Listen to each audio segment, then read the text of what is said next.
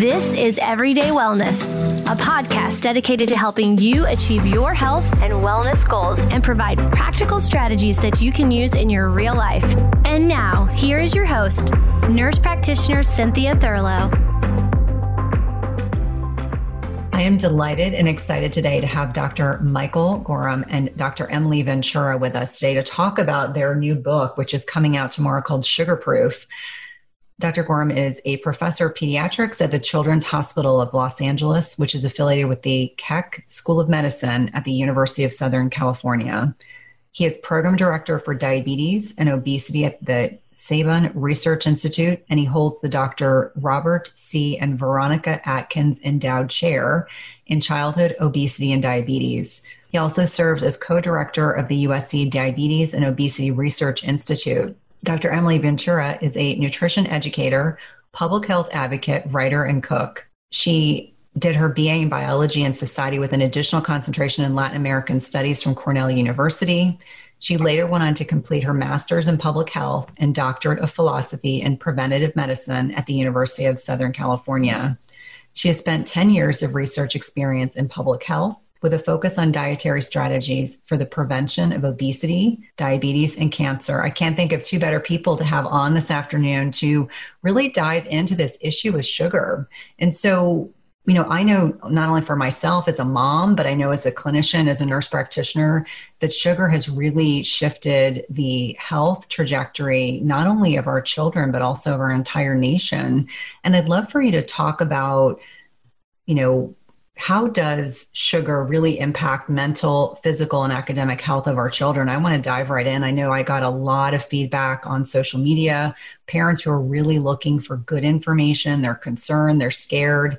And obviously, post-COVID, or not post-COVID, during COVID, when children aren't able to be as physically active as they would like to be, and certainly not be as engaged in sports as they would like to be, we're noticing this is becoming an increasing problem. Yeah, well, that's a great chance to jump in. That's a big question. And in the book, we cover, the first half of the book is all about the science of how sugar affects children literally from head to toe through a variety of different mechanisms. Some of those are well known, like tooth decay or weight gain, but also we talk about some of the, what we call silent effects that you might not be aware of, because it's the slow progression of chronic disease that starts in childhood, does start, in fact, in the womb. And that is seeding long-term risk for diabetes, cardiovascular disease, liver disease, etc. So, and then there's the whole aspect of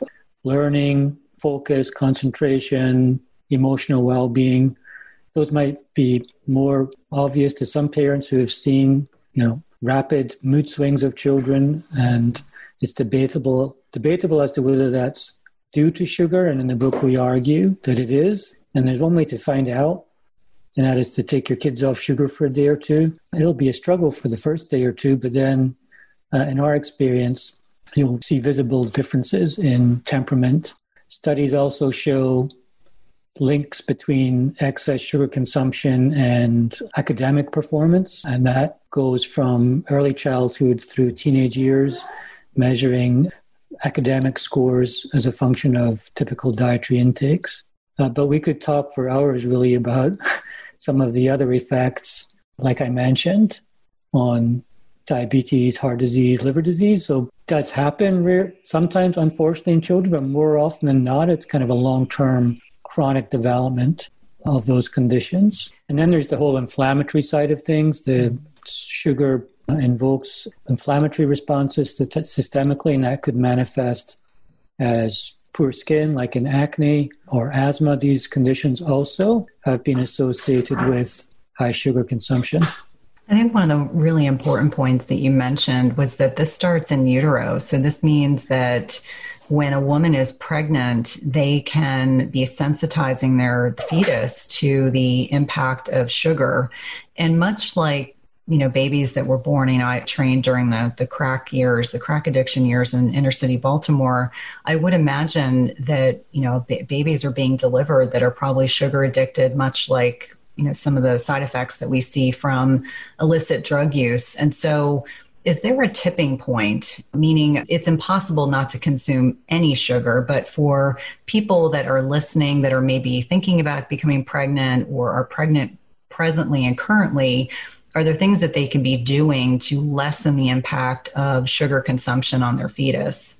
Yeah, this is a good point. And this developmental effect extends also through lactation, through transmission of sugar from the mother to the infant. In fact, an original version of the book was called Secondhand Sugars, which is a term that we coined, which talks about the inadvertent exposure of sugar to the developing fetus or the developing infant, whether that's across the umbilical cord into the fetus or through breast milk. We don't know really, to answer your question, in terms of thresholds, I couldn't tell you exactly what that threshold is, but certainly if you'll benefit from reducing sugar consumption during pregnancy. And of course, this is a very difficult time for moms to be adjusting nutrition. So nowhere in the book are we telling anybody to give up sugar except on our 7-day challenge, which is a temporary thing. But we try to find the right balance between cutting down on sugar, especially if you have high levels of consumption, and finding a manageable level to basically take control over your relationship with sugar and get out of the addictive cravings that often exist. Well, I think that's such a good point. I think even being aware of the fact that our consumption of sugar can be problematic while we're breastfeeding or pregnant, and then, lessening the likelihood that your child is going to be craving those foods. So let's pivot a little bit. Why is it that the impact of sugar is so much more profound on children than it is in adults? Is that a byproduct of the fact that obviously they're not smaller adults, but they themselves, their bodies are so much more compact, they're growing, they're developing, and they're growing? I was going to bounce this question to Emily, but this is my favorite question. So do you mind if I take this one as well? Yeah, please do. If possible, I had something else to say about pregnancy because I thought that was such an interesting topic, and I have 2 boys of my own. Yeah, this to me was a tipping point for me and my inspiration to write this book through my research, discovering that when I realized through my own research the number of ways in which children could be more vulnerable to the effects of sugar than adults, it was really a wake-up call for me. And it's a very interesting situation because we're actually, from an evolutionary perspective, we're born with an innate preference for sweetness.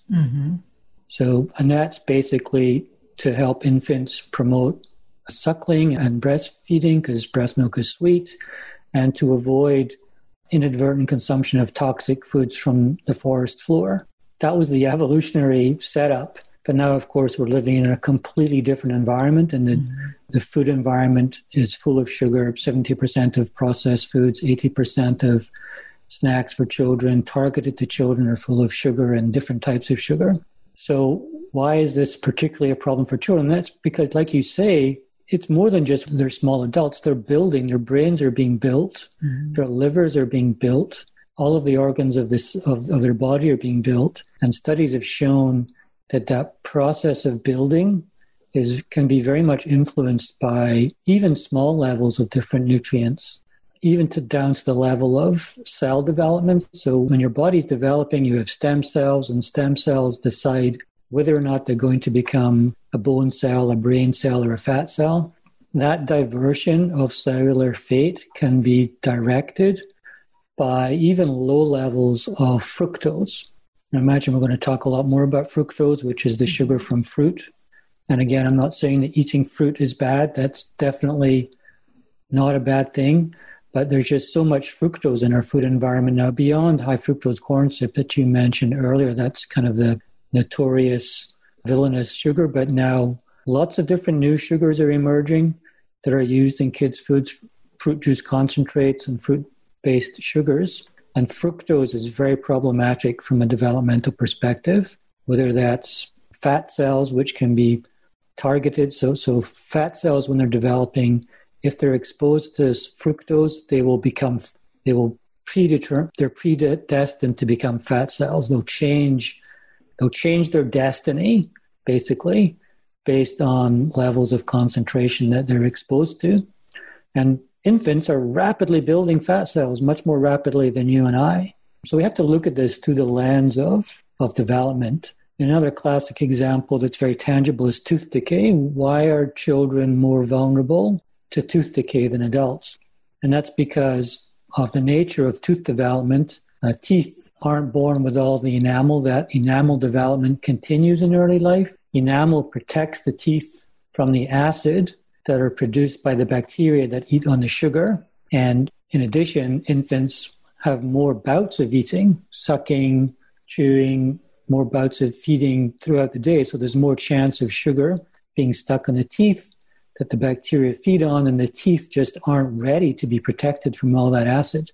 That's just one very clear, tangible example, but there's other examples, whether you're talking about the brain or the liver or the heart, that makes them more susceptible to high levels of sugar. I think that's really important for people to understand that the impact of sugar is not just about weight gain. It's not just about fat gain. It is a systemic inflammatory cascade that impacts every single organ in the body. And when we really think about, or at least I think about as a parent, it concerns me greatly when we start talking about interrupting proper brain development or hyperactivity, which oftentimes can be directly correlated with, nutritional patterns. And children, unlike adults, don't have the ability to go grocery shopping for themselves. They're largely dependent on the choices and the purchases made by their parents. So I love that you're trying to change the narrative and to try to make people more aware. And I think it's also unfortunate that we live in a time where we have to qualify our answers and say, listen, I'm not saying fruit is bad, or I'm not saying you have to eliminate all these things, but let's just have the narrative shift so that we can be, kind of in a position where we're educating and inspiring people to make different changes, because small changes have a tremendous impact on our health. It's so true. And I think, going back to the topic of shifts in our food supply in terms of different types of sweeteners, we have seen so much more fructose now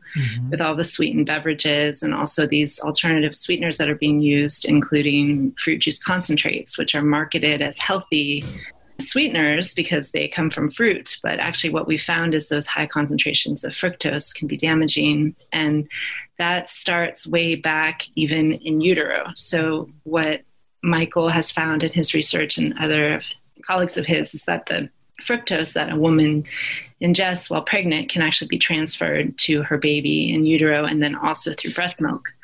And fructose is not a sugar that's typically found in breast milk. And so infants are really unable to handle that fructose load, as are young children. And even as adults, it's just too much fructose, which ends up, being converted to fat in the liver.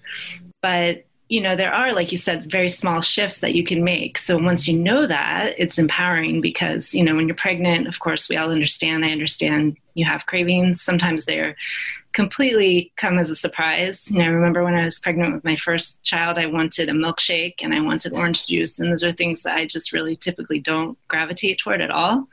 But, making small shifts like saying, okay, instead of that orange juice, I'm going to have a whole orange because it comes with fiber that is protective and helps slow down the absorption of fructose. And, also just awareness about some of the alternatives that are on the market now, like all of the low-calorie sweeteners. That might seem like a good alternative, even in pregnancy. And, those can also be harmful, and those can also be transmitted to the baby and have some effects on kids that we know enough to know that we're not comfortable recommending them. But once again, it's just about kind of understanding what some of the issues are with our foods and our food supply and making simple changes. And that's such a good point. I think that, with a little bit of information, people can start to make those small, subtle changes. But I'd love to pivot a little bit and let's talk. We've used the term fructose. We've talked about high fructose corn syrup. But what are the differentiators between sucrose, which is what most people are thinking about when they think about sugar per se, and fructose? Like what are the differentiators? What makes them different? Why should we be more concerned about fructose? What makes it unique? Love this question. So, and it goes back to the chemistry of sugars. And we talk about this in a lot of detail to try and break that down and decode the difference between sugar, which, by the way, has over 200 different varieties or names right now. But the basic building blocks, so sucrose, or the ordinary typical white crystalline sugar that most people buy in bags and use in the kitchen, that's sucrose. And sucrose is a disaccharide. That's two smaller sugars joined together. And those two smaller sugars are glucose and fructose. Those are both monosaccharide sugars joined together in sucrose. They're chemically identical, but they have very different properties in the body. Glucose is used all over the body, in every cell of the body, for energy. So when you ingest sugar or starch that's broken down, just the glucose, that glucose is used everywhere for energy. Fructose, on the other hand, is not directly used for energy. Some of it can be converted to glucose and used for energy, but particularly under excess conditions, when you're consuming a lot of sugar, most of that fructose, as soon as you digest it, it's broken apart and the glucose gets absorbed and is used for energy throughout the body. The fructose is taken up by the liver almost exclusively, where it's converted into fat, and that fat can get stuck in the liver and cause fatty liver disease, very dangerous problem that's highly increasing in prevalence in the population, children and adults. Or it can be transported back out into the circulation as lipids, fat, and that's where we get the link between sugar and heart disease, because we're contributing to dyslipidemia and uric acid production, which is inflammatory. So it's not, and both those glucose and the fructose, they're both chemically identical. If you burnt them in a test tube, they would both yield 4 calories per gram. So this is not to do with calories anymore. This is purely to do with the metabolic fate of those two molecules that are chemically identical, but handled in the body in very, very different ways. And the more excess fructose that you consume, the more likely it is that you're going to push it through those adverse pathways in the liver. When you're consuming small amounts, and studies have shown this, under conditions of small amounts of sugar, some of that fructose is converted, and it's to do with how much, not only how much you consume, but how rapidly it's absorbed. And that's another reason why eating fruit is okay, because it's not as much fructose as a glass of juice. So a glass of apple juice, for example, might have the fructose of 3 or 4 apples, but nobody's eating 4 apples all at once. We typically just eat 1 apple slowly. And when you eat an apple, it's digested very slowly. You have all the fiber in there. And so it's released very slowly. So it's a built-in mechanism of protection where that fructose is released very slowly. And you don't get that buildup of fat in the liver from it. More of it is used for energy. Whereas if you drink a glass of apple juice, massive dose of highly concentrated fructose that basically overwhelms the liver.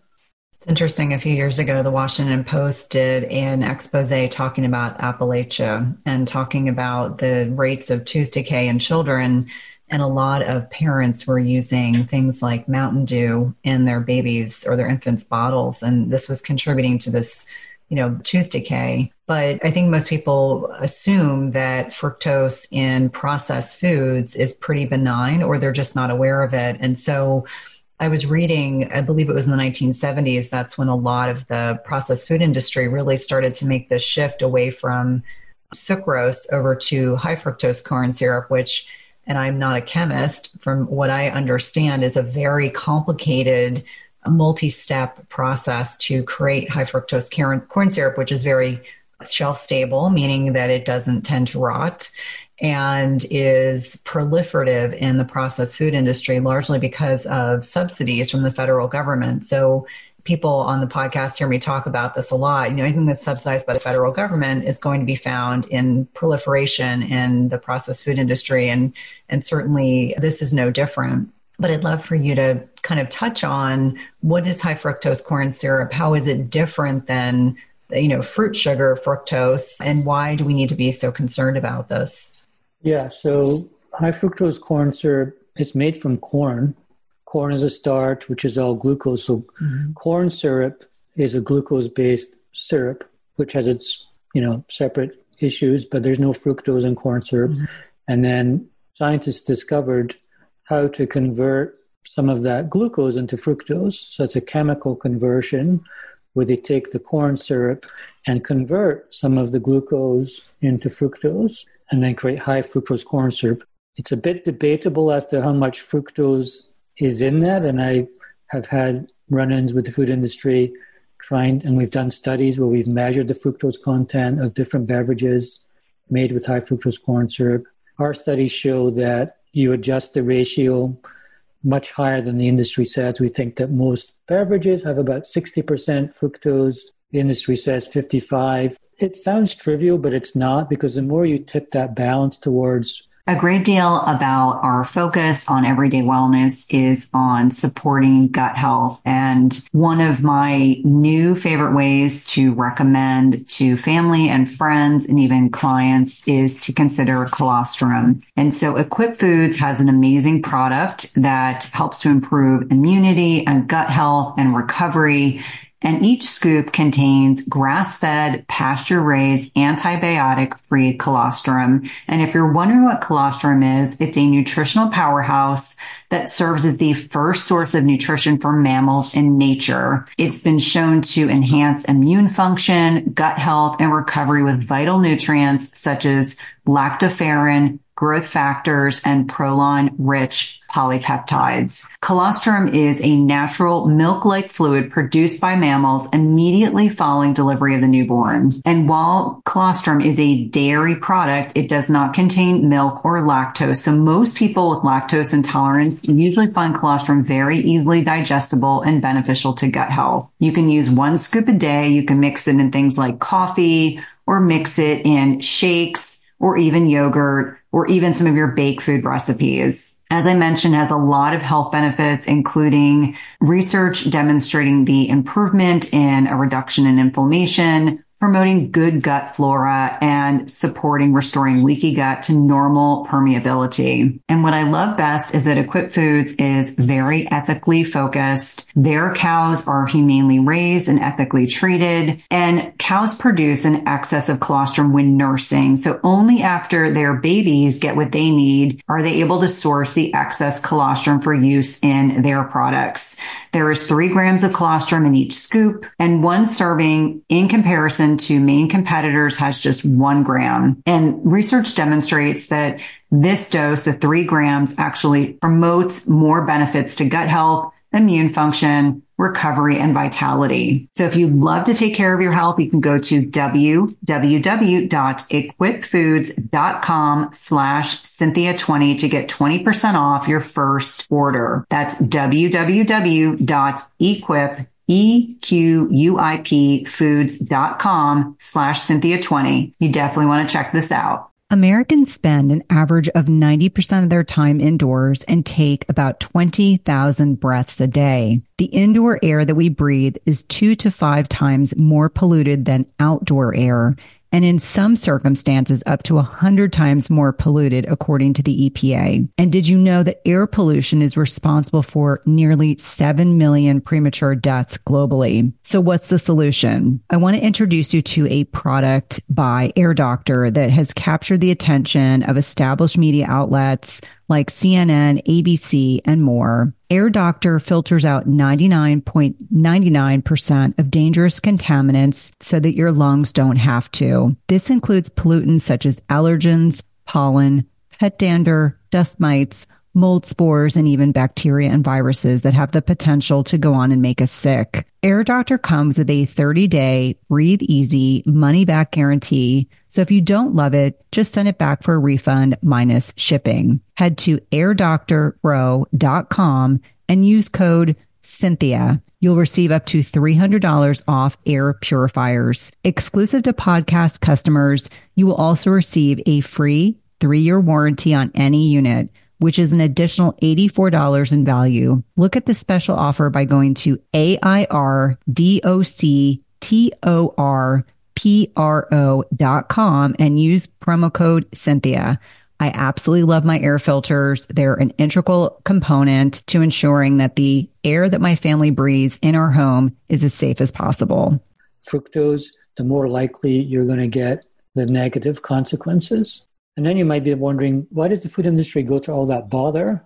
And the reason is because that chemical conversion of a hexagonal glucose molecule to a fructose molecule is chemically identical, remember. The only difference is fructose is shaped like a pentagon and glucose is shaped like a hexagon. Why does that matter?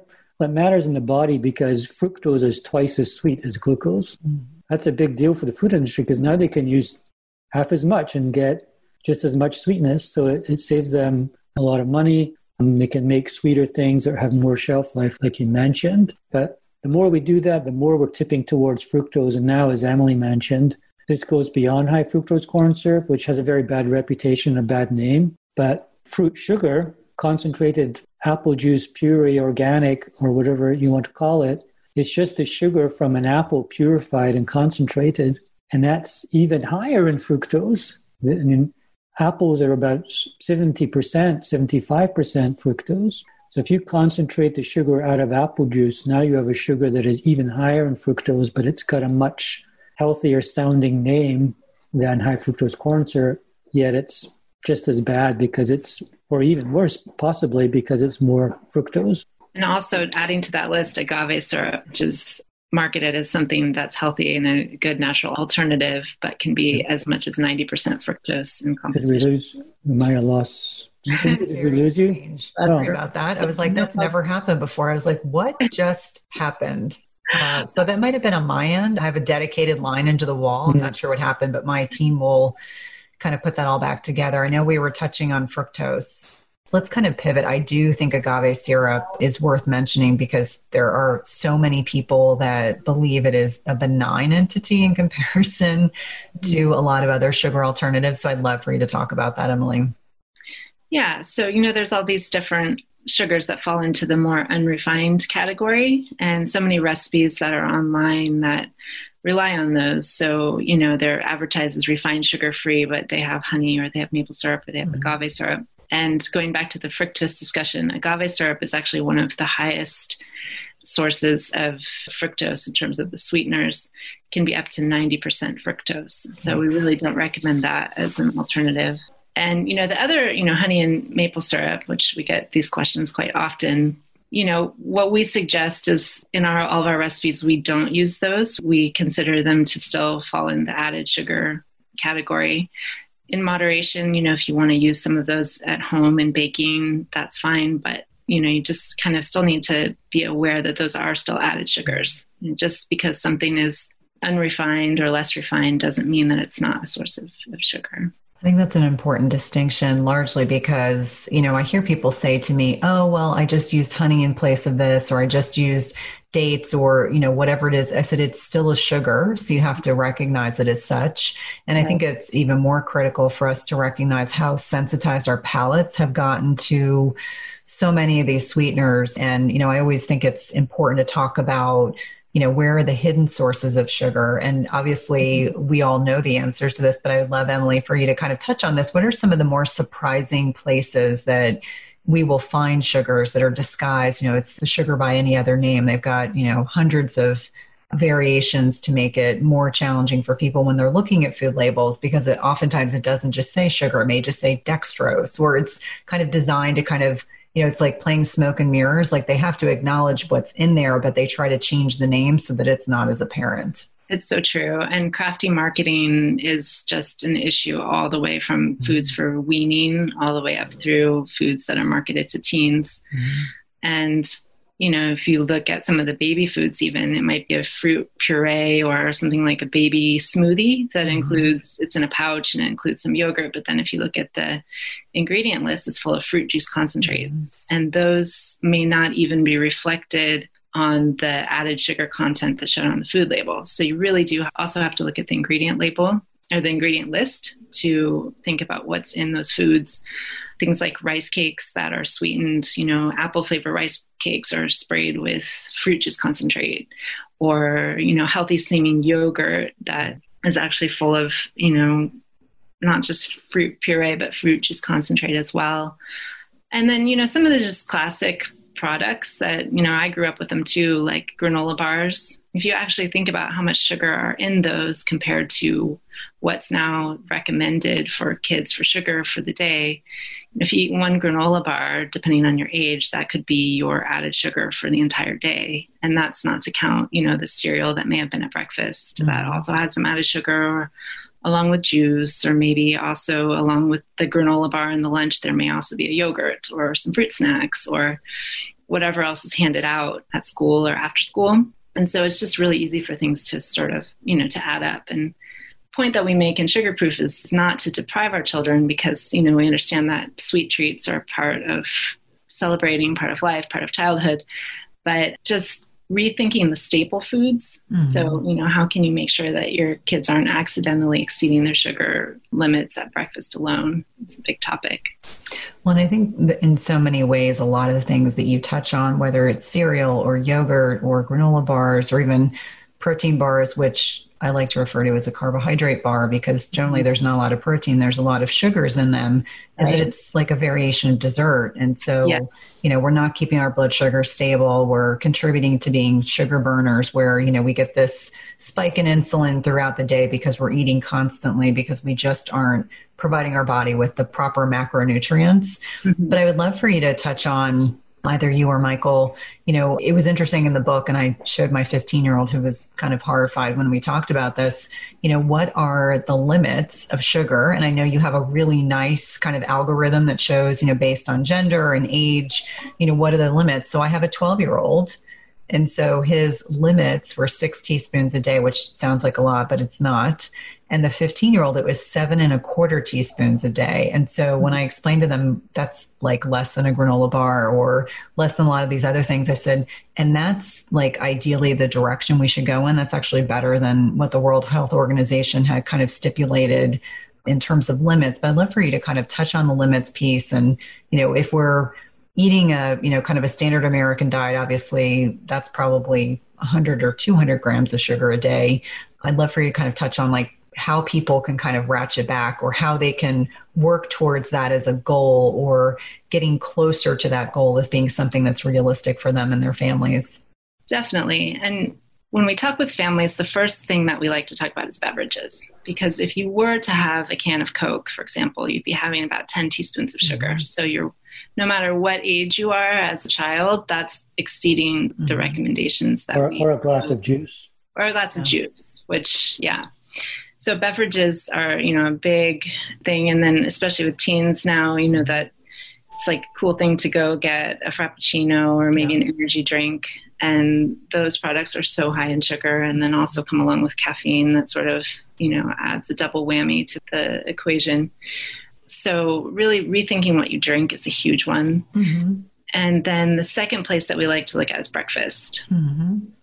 And something I've been thinking a lot about recently, as my children are now home doing distance learning, and I know a lot of other families are in that situation as well, is that we're now with our children more in the mornings, a lot of us, and we kind of see how different breakfasts impact children. So sometimes parents, in the normal situation might be giving their kids breakfast and sending them off to school, and they don't really see what's happening at 9 or 10 a.m. when they experience that crash. And we have a story in Sugar Proof where one of the moms received an email from a science teacher for 14-year-old saying, I'm not really sure why, but your daughter's falling asleep in class every day. And they couldn't quite figure it out. They tried an earlier bedtime. They tried reducing screen time at night so that she'd sleep better. And what they ended up finding was it was breakfast. Yeah. So she was having Honey Nut Cheerios in the morning along with a glass of juice. And then she was also having 2 different types of vitamins, a calcium chew and a gummy multivitamin. And that was really it was such a big sugar load that she had a lot of energy when she left the door. But, second period science class, she was crashing, falling asleep every day. So we definitely recommend taking a look at breakfast and seeing how you can reduce sugar there.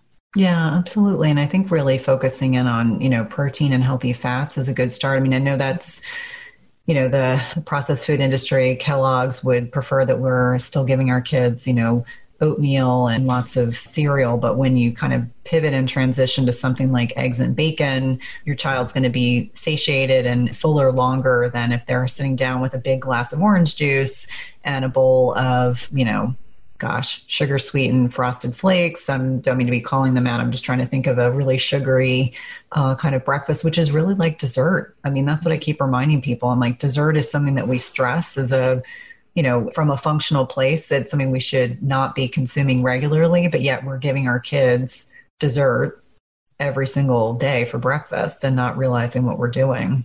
Mm-hmm. Study, it's an interesting study that was very, very interesting findings where they took children at a camp and they separated them into two groups. One group got high sugar cereals, like you just mentioned, and the other group were randomized to receive lower sugar cereals, less than, I think it was 3 or 4 grams per serving, as opposed to 10 or more. And they gave them the choice of adding natural sweetness with berries or chopped fruit on top.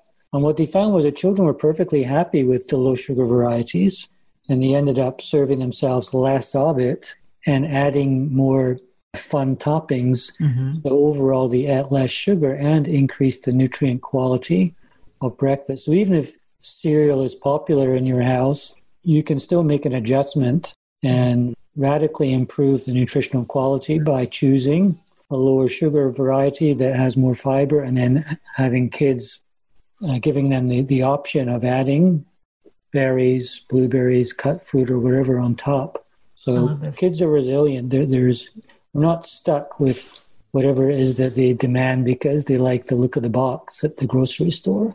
Absolutely. And I love that, you're providing options, saying if you choose to go this direction, whether it's oatmeal or cereal, shoot for higher fiber, less sugar, add some fun things in there, get them involved in the kitchen. Do you have any specific tips for parents of teenagers or, older children? Because it's very easy, and I say this with love and reverence because my kids have grown up eating pretty healthy. It was very easy when they were 2 and 4, when they didn't know this whole other world existed. But now that they're teenagers, it's a completely different ballgame. And I've come to find that now I let them make choices that I wouldn't otherwise have done a few years ago. And then they come home and they're like sick to their stomachs. They don't feel good. It helps reinforce why they shouldn't eat that way. But what would be some of the things you would suggest for older children or teenagers, even people that are dealing with peer pressure? Because I think there are always well-meaning people out in the community that, I always call them the sugar pushers, but they just keep saying, oh, well, why don't you try this cake or why don't you have the ice cream? And I always say moderation, not deprivation, which I think is the same kind of philosophy that you both have, which I think is a very healthy way to think about things. But how do you recommend people kind of navigating those issues? Yeah, that's a great question. So I have 2 teenage girls too, 14 and about to be 18. Can't believe it. Wow. Emily's got 2 young boys, so she's about to kind of discover this world of what happens when your kids get a bit older. And yeah, I saw it happening pretty clearly. And, we like to think we can raise kids if we're talking to them younger, that they can learn to become self-regulators. But of course, that if you've already got teenagers, that may not be the case. I think modeling is important in that situation. What you eat at home, they're still dependent on what you bring into the house as a parent. So you still have that control. So for example, one big tip is if you're struggling with juice or soda at home, and especially now since kids are home a lot more, is just don't buy it. It's okay for a treat outside of the house. If they're going to a party or out with friends to the mall or the coffee shop, that's fine. But at least you can control what's in the house. And we make, in our house, water is the default choice at mealtime. So we have cold bottles of water in our fridge that come out for lunch and dinner, and that's what we drink at mealtimes. Sure, there may be a special occasion if it's, if they have a friend over or somebody's birthday or whatever. This is not like regimented, but you have to kind of shift the defaults, and you can do that by deciding what you put out in your environment, the environment of your house and your kitchen, and the way what you have out on the shelves. If you have a big box of cereal out on the shelves, then kids will come down at breakfast and just pour themselves some cereal. Typically, if they're self-serving, they'll self-serve more. So just what you put out, what you leave around can be important. There's lots of kind of subtle different things you can introduce them to that kind of can nudge them a little bit towards less sugar. Pancakes at the weekend or waffles or French toast are fine, but again, there's ways to do that doesn't involve drowning it with syrup or sugar. There's fun ways to enjoy those fun breakfasts with less sugar. Oh, I love I also talk in the book about internal motivation and coming from the technique called motivational interviewing. That's used a lot in counseling. And it helps parents kind of develop a framework for how to talk with children that doesn't come across as a top-down approach, but rather coming alongside approach and helping kids to talk through how they feel, like you said about your kids, how they feel when they make different food choices, and then also what might be some of their motivations to make shifts in those choices. And something that's really great about this age too is that kids can really cook a full recipe from start to finish. And whether it's using one of the recipes that's in our book or maybe finding something online that appeals to them, they can really take charge and take ownership. And with that comes kind of a pride that, oh, I made this. This is really good. This is something I like. And we've seen that with the families that we've worked with. So one of them that I'm thinking about in particular, one of the teenage daughters started to like making our muffins. And so they'd make the apple plum muffins. And she has 3 younger siblings. And surprisingly, all the kids liked the muffins, which the mom that we were working with said, this never happens. You know, usually we'll make a recipe and it's a healthy recipe and either none of us like it or maybe one of us likes it, but they all liked it. And the oldest daughter became in charge of making those and involving some of the younger siblings. And that also inspired her to make some other changes, like choosing different after school snacks that she discovered made her feel better and she could finish her homework in a shorter amount of time so she could hang out with her friends. Have you guys heard about a bioactive whole food on the market with 5,000 published research studies backing it? When my oldest son needed to go on antibiotics a few months ago, I discovered Armra colostrum, and the benefits for him and his recovery from being on antibiotics have been instrumental in me now recommending this to my dairy non-sensitive patients and clients. Armra's colostrum strengthens immunity, ignites metabolism, fortifies gut health, promotes hair growth and skin radiance, and powers fitness, performance, and recovery. My son has mentioned to me over and over again how great his gut feels, how he has improved his digestion and gut function as well. Colostrum is a rich, exclusive source of immunoglobulins or antibodies that optimize our immune defense even during cold and flu season. And we know that mucosal barriers house over 80% of our body's immune cells, including the antibodies IgG and Sig-A. And these immunoglobulins bind and intercept harmful particles like viruses, bacteria, and toxins, blocking them from crossing into the barriers into our bloodstream. And Armra's colostrum contains the highest levels of Sig-A and IgG to ensure your most fortified first line of protection. It's sustainably sourced, and it's important to know that you want to mix colostrum only with cold liquids or foods or dry scoop it into your mouth. This is also great for the oral microbiome. And we've worked out a special offer for my Everyday Wellness community where you can receive 15% off your first order. Go to tryarmra.com/Cynthia15 or enter Cynthia15 to get 15% off your first order. That's tryarmra.com/Cynthia15. You definitely want to check it out. Just as you carefully choose the cut of meat or freshness of produce that you cook at home, you should carefully choose chemical-free cookware that provides a healthy and safe cooking experience. The materials in 360 cookware are safe, sustainable, and of the highest quality. Their cookware is 100% free from any toxic chemicals as the company produces quality stainless steel cookware and bakeware without added chemicals, and all are manufactured in the United States.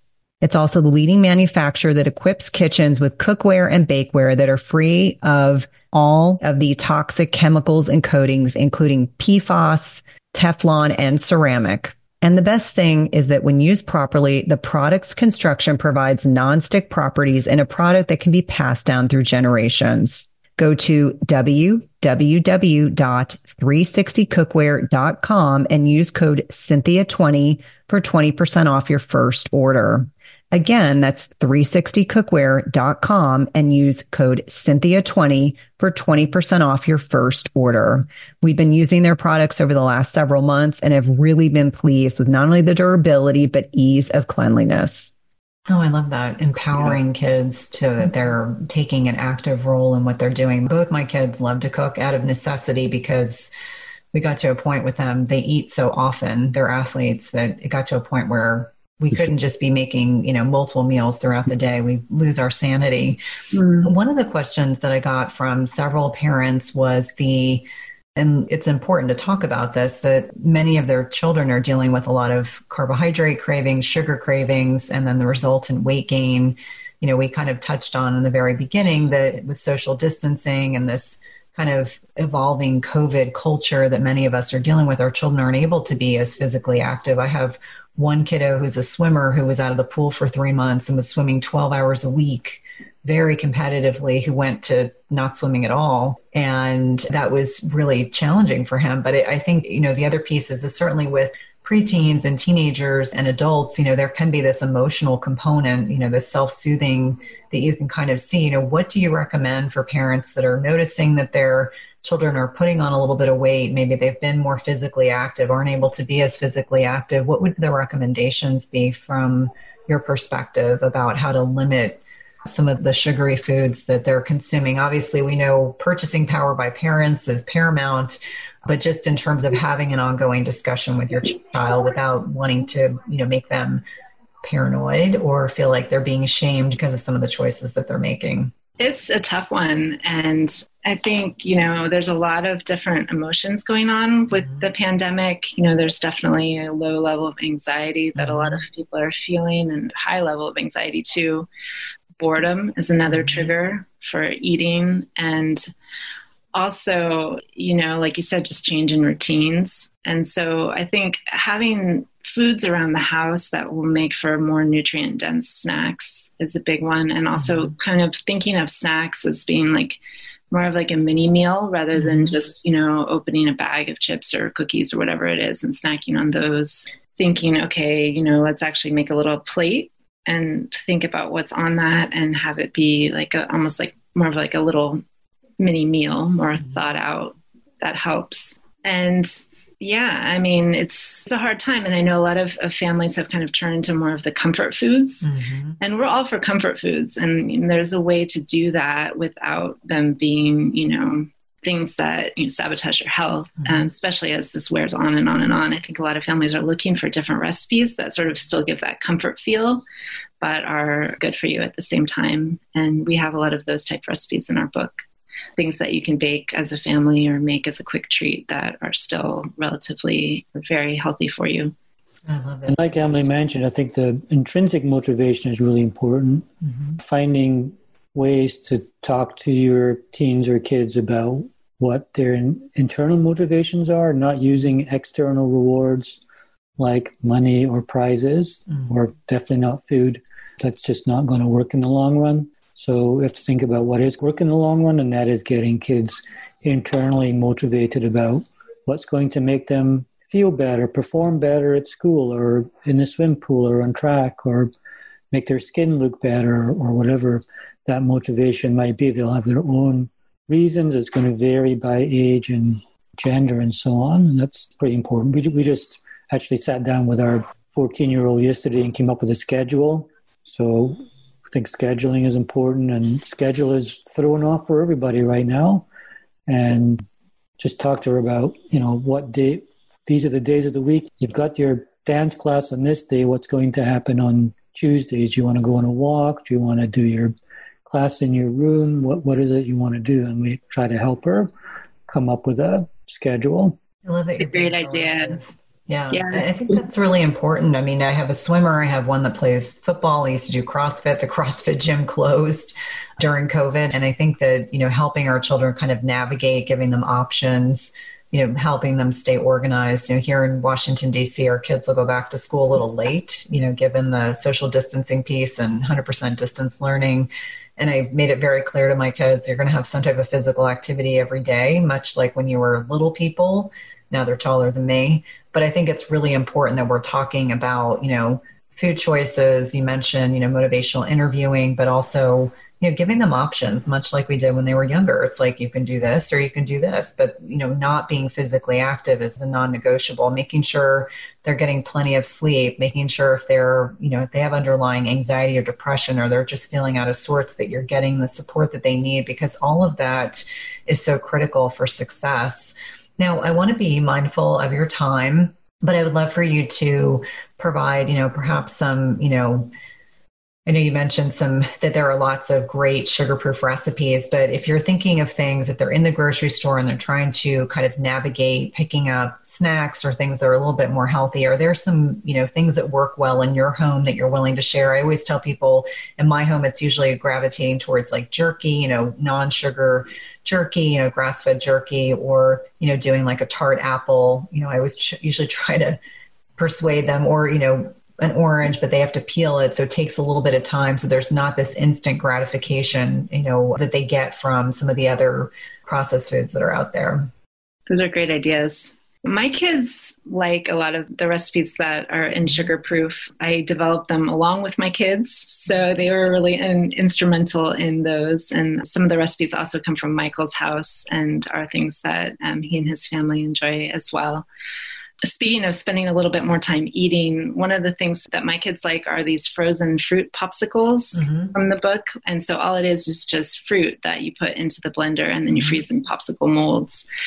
And compared to the typical popsicles that you might buy at the store that are full of juice or full of sugar or, artificial sugars, it's just frozen fruit, and they really enjoy those. And they'll just, they'll spend a while eating it, maybe out in the garden. The roasted chickpea snacks from the book are a huge hit in my house. And surprisingly, my kids never really get tired of those. You can change around the seasonings. And right now my kids really like to have garam masala on theirs. And it's just a really high fiber, nutrient dense snack that's easy to make. Nuts, things like that are always popular. Roasted almonds. So pretty easy. Salt on it. Some of the things we have, I'm the same. When I'm working at home, I'm finding myself roaming around the kitchen, opening the cupboards, opening the fridge, seeing what's available. So again, it comes back to the environment and what you put out to make available, so that the kids come down and open the fridge. They see, a glass container full of chopped fruit or chopped veggies, and find a hummus that they like. We had a big revolution in our house recently because we actually found a brand of hummus that everybody likes. Oh, well, good. And that was good. So we try to make sure there's chopped veggies around for that. A simple snack that we like is just sliced cucumbers with furikake. So I don't know if you've ever used furikake. It's a Japanese seasoning with seaweed and salt and sesame seeds. So it's also kind of nutrient-wise quite useful. And a tip that I talk about is kids love to dip and sprinkle, and shape is important as well. They might want to cut it in different shapes. They like to sprinkle things on top. Furikake is good for that. One snack in our house that people like will just slice some cucumbers and put out a little bowl of furikake, and kids love to dip in it, and it gives it a great crunch and a great umami taste. Kids love that. Adults love that. So trying to keep it simple yet nutritious, so that kids just don't go for the usual defaults. And it comes back to making it readily available. And finding out what people like. Is important. You mentioned that children like textures, and they like shapes, and they like to dip things, and they like to put things on their food. And I think adults are probably no different. It's just finding healthier alternatives. Before we stop today, I do want to ask one last question, and it's probably the question that I was asked the most on social media. And it was, what is the healthiest sugar to use in baking and treats? And the reason why I ask this is that a lot of people are focused on monk fruit and stevia and a thyrotol. And so I think people just assume that those you get like a free pass on those. And I always have to remind people that it's still, a sugar-like substance. So what are your feelings? What are the things that when you're confronted with these kinds of questions, what is your standard response? Well, yeah, this is probably, wouldn't you say, Emily, our number one question? Yeah. Okay, our stance on the sweeteners, the alternative sweeteners, like you mentioned, is we do not advise them. Okay. We don't think there's enough research, certainly not in children, certainly not in the long-term effects. And just because something is GRAS approved does not mean to say we know what the long-term effects are of that chemical. In some cases, some synthetic chemical that's put in food. So, and what's more, they have different effects than sugar that might introduce a whole separate set of problems, like they activate sweet taste receptors throughout the body. They affect the gut microbiome, and we can't talk about them as one class of compounds. They're all very different. And I was talking to somebody the other day who was using mannitol, which is a sugar alcohol, and I'm like, why do you use mannitol? It's half as sweet as sugar. So it's not even sweeter than sugar. Many of these compounds can be thousands of times sweeter, but mannitol in many people can cause a lot of GI problems. So we just do not recommend them. We do not use them. We prefer, and I'll let Emily talk a bit more about this, our sweetener of choice is using whole foods, whether that's blending dates or bananas or other dried fruits into cooking. That's kind of what we use in all the recipes. However, my kids bake, we bake in this house, and we do have sugar in the house, and everybody likes to bake, and that's fine. And we're not saying, never bake a birthday cake again for your kids. That's not what we're saying. We're saying, in that case, just use less. So if you're going to make a sweet treat, enjoy it. I don't even like the taste of monk fruit or stevia. So if I'm going to make a cake or a plate of brownies or some cookies, I'd rather not contaminate taste. I'd rather just make them taste good so I can enjoy it to its full capacity. But I think you can do that with less sugar and still enjoy it. But Emily may want to add to that because this is something we talk a lot about. Yeah, I think that was a great summary of it, Michael. And, there's definitely, putting dates or banana in a recipe, that does add sugar, but the sugar is coming along with fiber and other nutrients. And so we prefer using that approach for our sugar-proof recipes. And natural taste, natural sweetness, natural taste. Flavors as well. Yeah, so all of our recipes are balanced. And then the other thing that you can do in your baking is add protein and add other sources of fiber and healthy fats so that the overall glycemic index of what you're making and the overall nutrient quality is higher. So, for example, our blueberry banana muffins, they're sweetened entirely with ripe bananas, and we use almond flour as the main flour. There's also a substitution that you can make if you prefer coconut flour, but those are both flours that have more nutrient value than plain white flour. And it doesn't have to be all almond or coconut flour. I mean, we talk about, you can use a mixture. So almond flour is more expensive, obviously. It doesn't mean to say you have to use it entirely, but even if you're using a little substitution of those higher quality flours, it's going to give you some benefit. True. Yeah. So there's lots of ways that you can adjust recipes to make them something that will still be a nice treat, but not leave you feeling bad after you eat it. Well, thank you so much, both of you, for carving time out of your busy schedules. How can we connect with you? How can my listeners find you on social media? What's the easiest way to do that? Sure. Well, on Instagram, you can find us at Sugarproof Kids. Same for Facebook, at Sugarproof Kids. We have a website, sugarproofkids.com. I'm on Twitter, which is at Michael Goran. And check out the book. You can check it out on the website. You can get a free download of one of the chapters. We can't get to the bookstore these days, so we try to put as much on the website as we can, so you can close your eyes and think you're at the bookstore. You can browse into it on the website. Well, I'm certainly enjoying getting through the book. I just got my book proposal off to my lit agent. I'm crossing my fingers. This is the proposal they're going to select and move forward with. So congratulations. Now I have a little bit more time to dive into it. But what I've read thus far has really been impressive. And I think it'll be a really valuable resource for families and certainly for parents to become better educated. Thank you so much. Really lovely to talk with you today. You're welcome. Thanks for listening to Everyday Wellness. If you loved this episode, please leave us a rating and review, subscribe, and remember, tell a friend. And if you want to connect with us online, visit the link in the show notes.